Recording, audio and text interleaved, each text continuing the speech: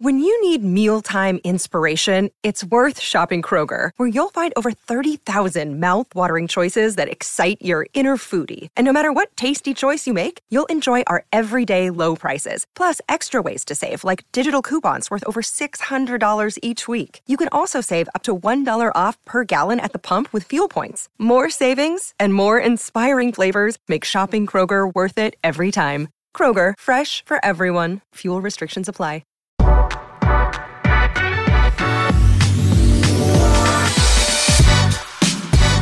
All right, welcome into a very special episode of the Nick Bob Podcast. I am doing this from my hotel room in Indianapolis, here with Fox, covering some Butler games. Got a lot to dive into, but before we get into today's pod, I want to remind you guys, subscribe to the podcast. All you got to do is hit that subscribe button. That way all the pods are downloaded and waiting for you on your phone, so you'll never miss an episode. And that way, all you got to do is hit play, and boom, it's off and running. So subscribe. Again, taping this podcast from Indianapolis, glamorous life inside my hotel room.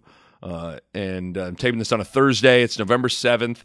We got a lot to get into. It's going to be a hoops-heavy podcast with the college hoops season off and running. I want to talk about Creighton and Nebraska, what we saw in the first game. But I want to start with this. It's kind of like a thought to kind of dive into some different things. One of the things that I think is important, at least for me, now that I'm married and have a 3-year-old daughter and have a career, and anybody listening to this can relate to that. You're in a relationship, you got kids, you got your job, whatever.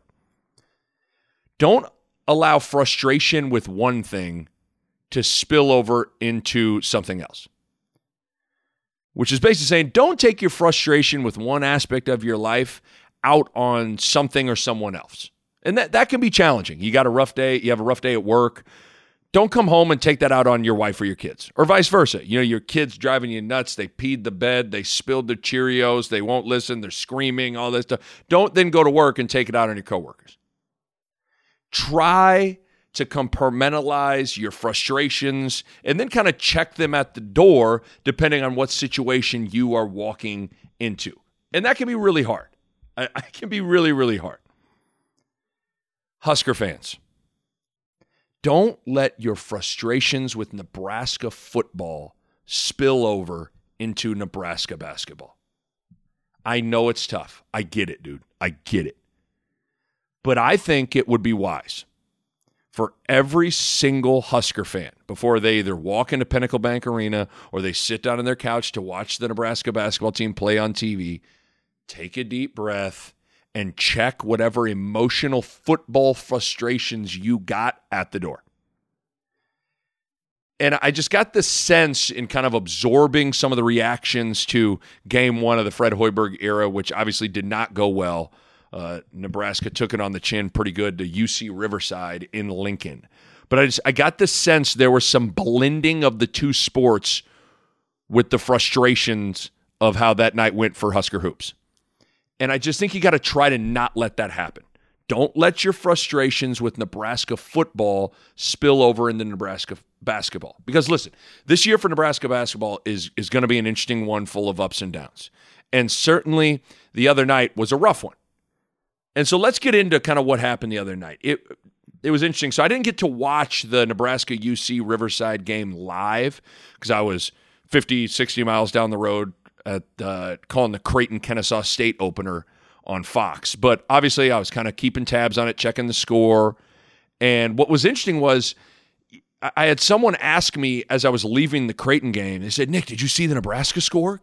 Can you believe it?" And you know what my answer was? I said, yeah, I can believe that.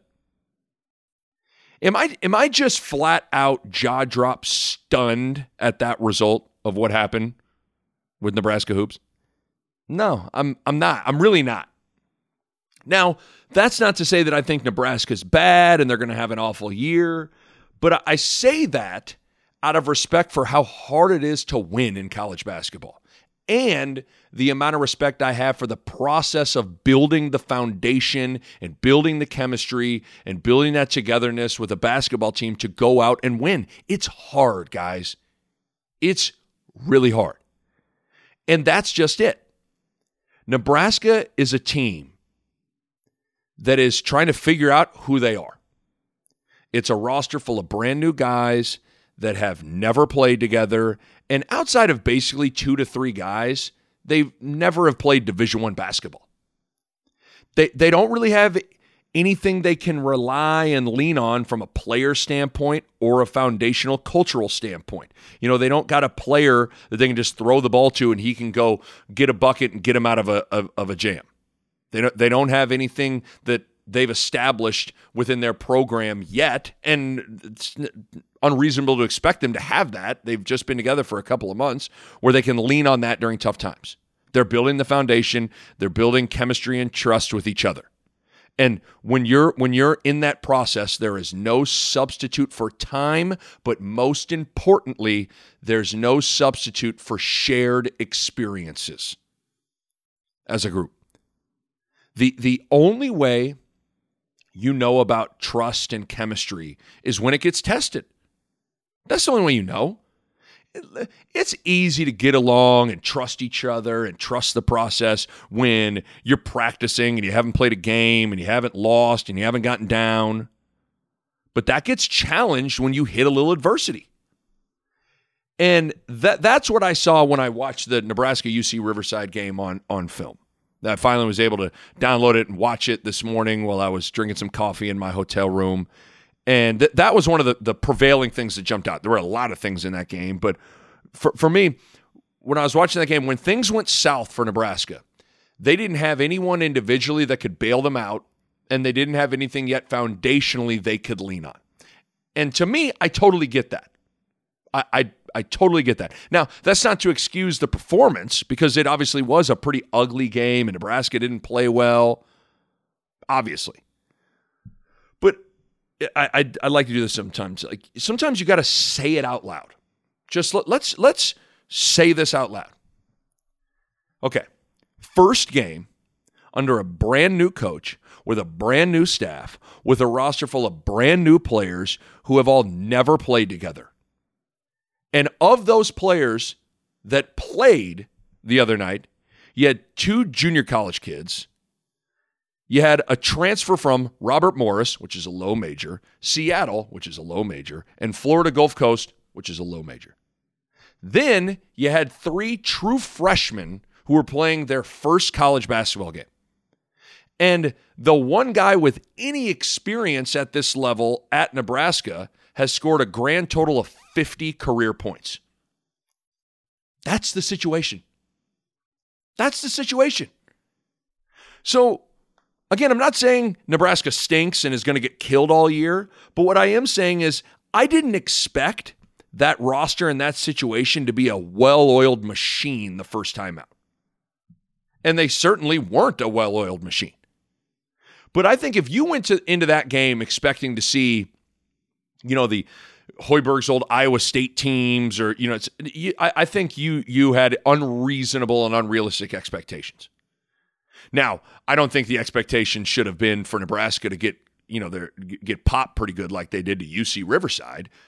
But again, with all that I laid out, I'm not too terribly surprised with how that game unfolded. I'm really not. And when I was sitting watching the game this morning, there were a couple of things that stood out.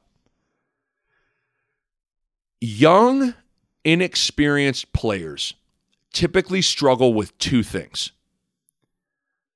Well, I mean, a bunch of things, but two in particular. Attention to detail and execution on defense.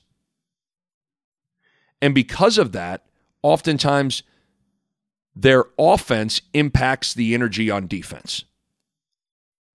I thought both those things were on display in the first game for Nebraska. Nebraska had a hard time sustaining the necessary defensive energy and execution, and I thought missing shots offensively impacted Nebraska's defensive fight as the game wore on. Nebraska did a pretty good job early in that game defending. They were pretty solid. But when they couldn't throw it in the ocean, all of a sudden Nebraska was a little bit slow and stuck in the mud on defense with their rotation at times, which allowed for UC Riverside to get a bunch of clean, good looks from 3, and they made them in the second half. There were some guys that were caught ball watching. Their off-the-ball awareness was not great. They didn't communicate on some switches and some rotations. And I'm just telling you, I've went through it. The biggest adjustment by far from high school to Division I basketball is on the defensive end of the floor. How hard you have to work, the level of intelligence that it takes to cover things. It's a different level. And I thought a handful of guys struggled with that. And, you know, it's funny. Some people think chemistry in basketball is just an offensive thing. Like, and don't get me wrong, like chemistry, the lion's share of it reveals itself on the offensive end, but there is such a thing as defensive chemistry, understanding, anticipating each other, trusting each other that, you know, if I cover for, you know, if I'm Hanif Cheatham and I cover for Cam Mack, I trust that Gervais Green's going to cover for me. And we don't have that trust. Maybe you don't cover for Cam Mack initially. Like there is something to defensive chemistry and trust as well. And I thought all those things were on display. And there were a couple of guys that really struggled with that. And then you know, what's going to be a theme all year is Nebraska had a tough time rebounding the ball. It's going to be a grind all year. It's a small team, and their biggest guy is Ivan Ouedraogo, who's a freshman. And Nebraska got out-rebounded by 16. And I think that impacted their offense too, because you can't run unless you corral that defensive rebound. And outside of the first 5+ minutes of the game, Nebraska didn't get a lot in the open floor. I mean, early in the game, they got a couple of easy ones with some, you know, numbers in transition and pushing it.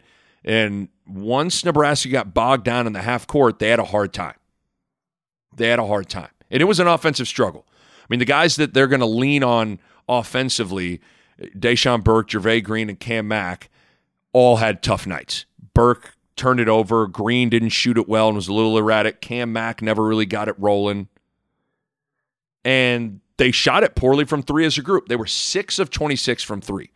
And within those missed threes, I think the biggest misses were from Kevin Cross, the 6'8 freshman. He was 1 for 6 from three, and he was playing the 5 spot, and he couldn't make UC Riverside's big, slow 5-man pay for not getting out on the 3-point line to guard him.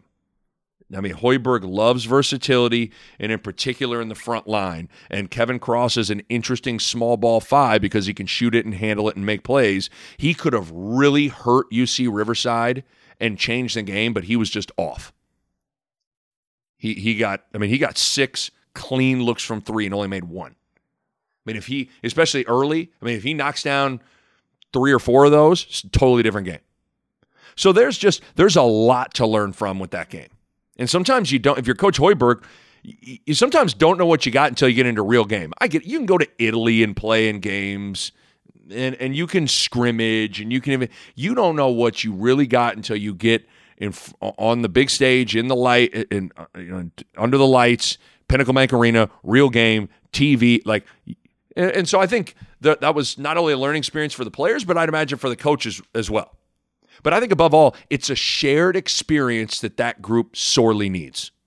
The only way to forge trust and true chemistry is to go through things together. Now, moving forward, do I worry about confidence? Yeah, a bit. You're always that's something I think you always have to be aware of and thinking about. First game, first time out, to get popped pretty good at home to a team like UC Riverside.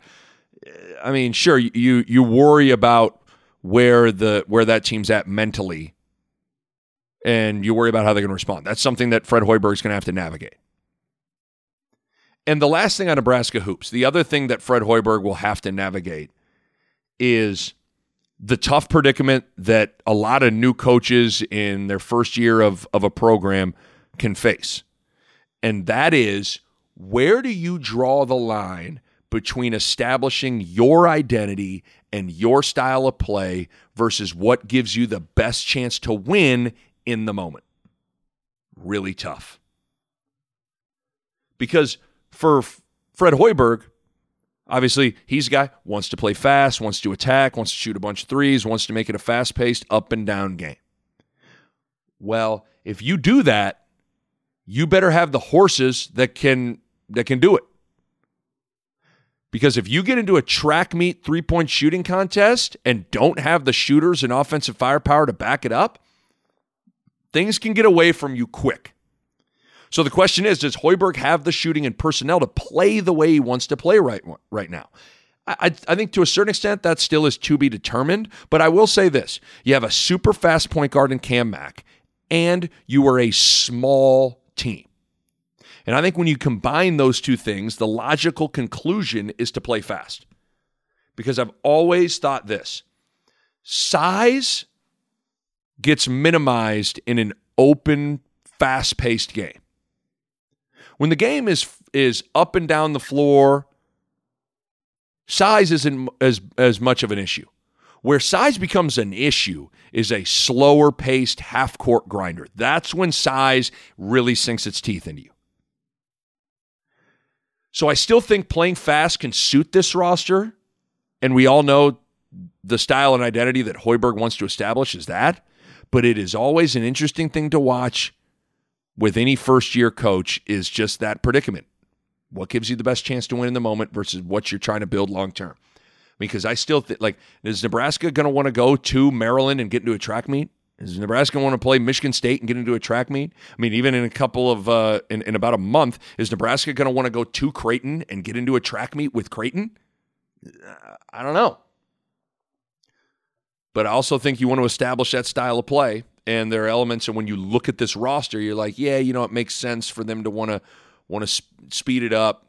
Not very big, got a fast point guard, all those things. So all in all, everyone take a deep breath. Like I said at the top, don't allow don't take your football frustrations and have them spill over into Nebraska basketball.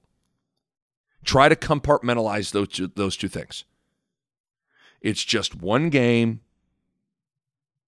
I told you, I think there's going to be a lot of, I think the spectrum each night of how this team can play is extremely wide. And the roller coaster is going to be kind of in full effect this year. I think there could be nights where, listen, I don't know if that's going to be the only night where they take it on the chin. Just because that's how college basketball can be when you're young and inexperienced. But, if they're hitting shots and they're rolling, that they could be, they do have some ingredients that could be difficult to deal with. But it's just one game. Everybody relax. It'll be fun to watch how these guys bounce back, though. It really will. This is a really important couple of weeks stretch here. You got Southern Utah and South Dakota State. Got a lot of practice time. Need to take big strides. And I think oftentimes when you finally get a game under your belt, that allows you to show things on film that are going to help the team and help the coaching staff understand what they got.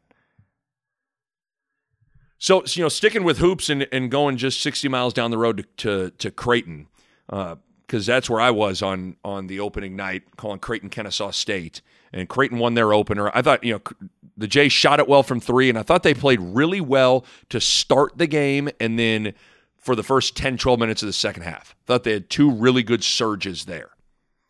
But we all know when you think Creighton, you think threes and you think a perimeter-oriented team. But for me, the one thing I was looking for was the big guys, the front line. And I wanted to see what they looked like. And so far, I've been really impressed with Christian Bishop. I think when I look at Bishop, he's the most improved player on the team. He's put on about 20 pounds of muscle since last year, and that is making a difference. He's undersized playing the five. I mean, he's really like a forward wing, and he's having to play the five. So strength is important. I mean, keep in mind, Bishop is 6'7", and at one point he was a guard in high school, and he grew almost 12 inches in high school. So he's got kind of a unique skill set. But that strength, I asked Christian Bishop about this after the exhibition game. He talked about how when he catches those lobs to the rim, that strength allows him to go through contact with his ascent to catch and finish above the rim. Last year, there were times he would jump and get displaced in the air because he wasn't strong. This year, he's able to catch, finish through contact. That's all the weight room. But I think he's looked great. He's the most improved Jay to me. And then the other big is the Idaho State transfer, Kelvin Jones. 6'11", long arms. This guy's had a crazy journey. He went from, this is his fourth program in 4 years. He went from UTEP to Odessa Junior College to Idaho State and now Creighton. So this guy is has he unpacked his suitcase one time? He's moving around. So this guy's a grizzled veteran, and he's looked good so far. Now listen, he doesn't need to be Wilt Chamberlain, but he just needs to be solid. And he's been that. Kelvin Jones can, he looks like a guy that can kind of score with his back to the basket, which is always a good option to have. Sometimes it's nice to just throw the ball into the post. He's a willing passer, takes his time down there. But the one thing that is different with Kelvin Jones is I talked about that lob to the rim element with Bishop. Jones doesn't really have that lob to the rim capabilities like Christian Bishop or Marcin Krampel had, or even some other bigs in the past, Justin Patton. And that is a huge part of Creighton's offense. That's a staple in what the Jays do. And right now, initially, Jones just doesn't have that quick twitch, go up and get it type of athleticism. It's weird. He can run and he can kind of move laterally, but he's not an overly gifted vertical athlete. So when Jones is on the floor, it'll be more traditional dump passes on the pick and roll rather than the lob up, flip ups to the rim. And with that said, it's going to be important for the guards to understand who is rolling when they get ball screens and get into the lane, because sometimes the Jays guards are just conditioned to throw that thing up to the rim. Well, with Kelvin Jones, it's going to be different. With Bishop, you can throw that thing up to the square, he's going to go get it.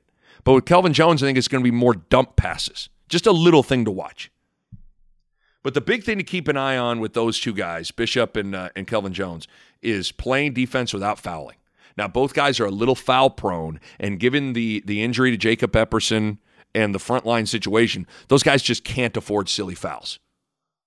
And that's going to be interesting to balance the ability to play hard, play with energy, and have some teeth in their individual defense without fouling. Going to be interesting. That's going to be crucial. Going to be absolutely crucial for Creighton. A few other things with the Jays.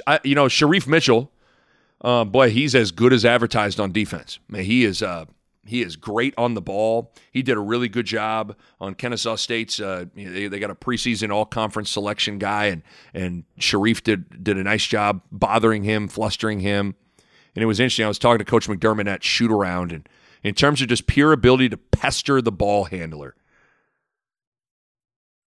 Coach Mack told me Sharif Mitchell has a chance to be the best he's ever coached at that. Now, Kyrie Thomas was different. He was good at navigating through screens and he was long, but just the ability to really, get under the ball handler and fluster him, Sharif's built differently than Kyrie Thomas is, which is exciting. Really exciting. Now, I will say this, Mitchell's offensive game is still a work in progress. He still looks like he's a little nervous at that end of the floor to me. Like he's just, he's still settling in. He's not the most polished ball handler. So he's got to tighten that up. But defensively, he's going to be really, really fun to watch. But, by far the biggest concern right now when talking Creighton is the injuries. I kind of thought all year or all offseason heading into this year, for me, it was like, people are like, hey, how will Creighton be? I'm like, well, listen, they stay healthy. I think they got a chance to be really good. They stay healthy, they'll be fine. Well, that's already getting tested a little bit. So obviously we talked about Jacob Epperson's out. Davion Mintz, who had started the past 59 games, missed the opener. I believe got his cast off with his bad ankle sprain. He's still a few weeks away, and you never know how long those types of bad ankle sprains will linger. Just as Damian Jefferson, who's the next guy who's banged up, he missed the first game because of the lingering effects of an ankle issue going all the way back to last year. Remember, Damian Jefferson had midseason ankle surgery last year. It was the exact same surgery as Tua Tagovailoa's, and he didn't really get his pop and explosiveness back last year, and he tweaked it a few weeks ago, and so he was out. And so it's an interesting situation where, Jalen Wyndham, I thought the freshman played well, but because of Mintz's situation, you're having to throw Wyndham into the fire. And even Jet Canfield, a walk-on, if Mintz was healthy, you maybe wouldn't see him as much, but he's on the floor. And it's just it's a weird situation for Creighton where it's a perfect storm of injuries and injuries at specific spots, making it tough. So the Jays really need to get those two guys in particular, Mintz and Damian Jefferson, back healthy and on the floor. And I do think the way the schedule lays out with a full week off is huge for the Jays to get rest, because it gets real next week when they go to Michigan. They're going to get big time tested with the Wolverines. So you hope some guys get healthy. You hope some guys get to where they can get back onto the floor. So that's kind of the snapshot, what I'm seeing early with Creighton and Nebraska. Again, like I said, with Nebraska, everyone relax. Just take a deep breath. Obviously, it was an ugly first game. Not too terribly surprised when you look at the kind of the makeup of how things look. And I thought Creighton really had some good spurts. I thought the bigs have shown that they're capable, but certainly the injury situation is something to absolutely keep an eye on. It's something to absolutely keep an eye on. There we go. Little hotel pod. Love it. Absolutely love it. Again, make sure you subscribe to the podcast. Got a bunch more good stuff for you guys, man. Gonna do another mailbag with some basketball questions from you guys. We got to talk a little football coming up on the pod over the weekend, as Nebraska obviously on a bye week. When I was getting ready for this pod, I was like, do I want to talk some football? I'm like, I think everyone needs to let it breathe for a little bit. You know what I mean? Like, everybody needs to. There's so much angst and anxiety and emotions going on with the Nebraska football team that I think it felt like, need a little bit of a break from football. So really diving into hoops this week. We'll get into football because you got a hell of a game coming up in about a week and a half with Wisconsin coming to town. And certainly, I've been stockpiling some interesting thoughts with Nebraska football that we'll dive into in a pod over the weekend. All right, so appreciate you guys downloading and listening. Remember, subscribe to the Nick Bob podcast. That way, you'll have every episode waiting for you on your phone, and make sure you keep an eye on the pod because we got some good stuff still coming this week. Peace. A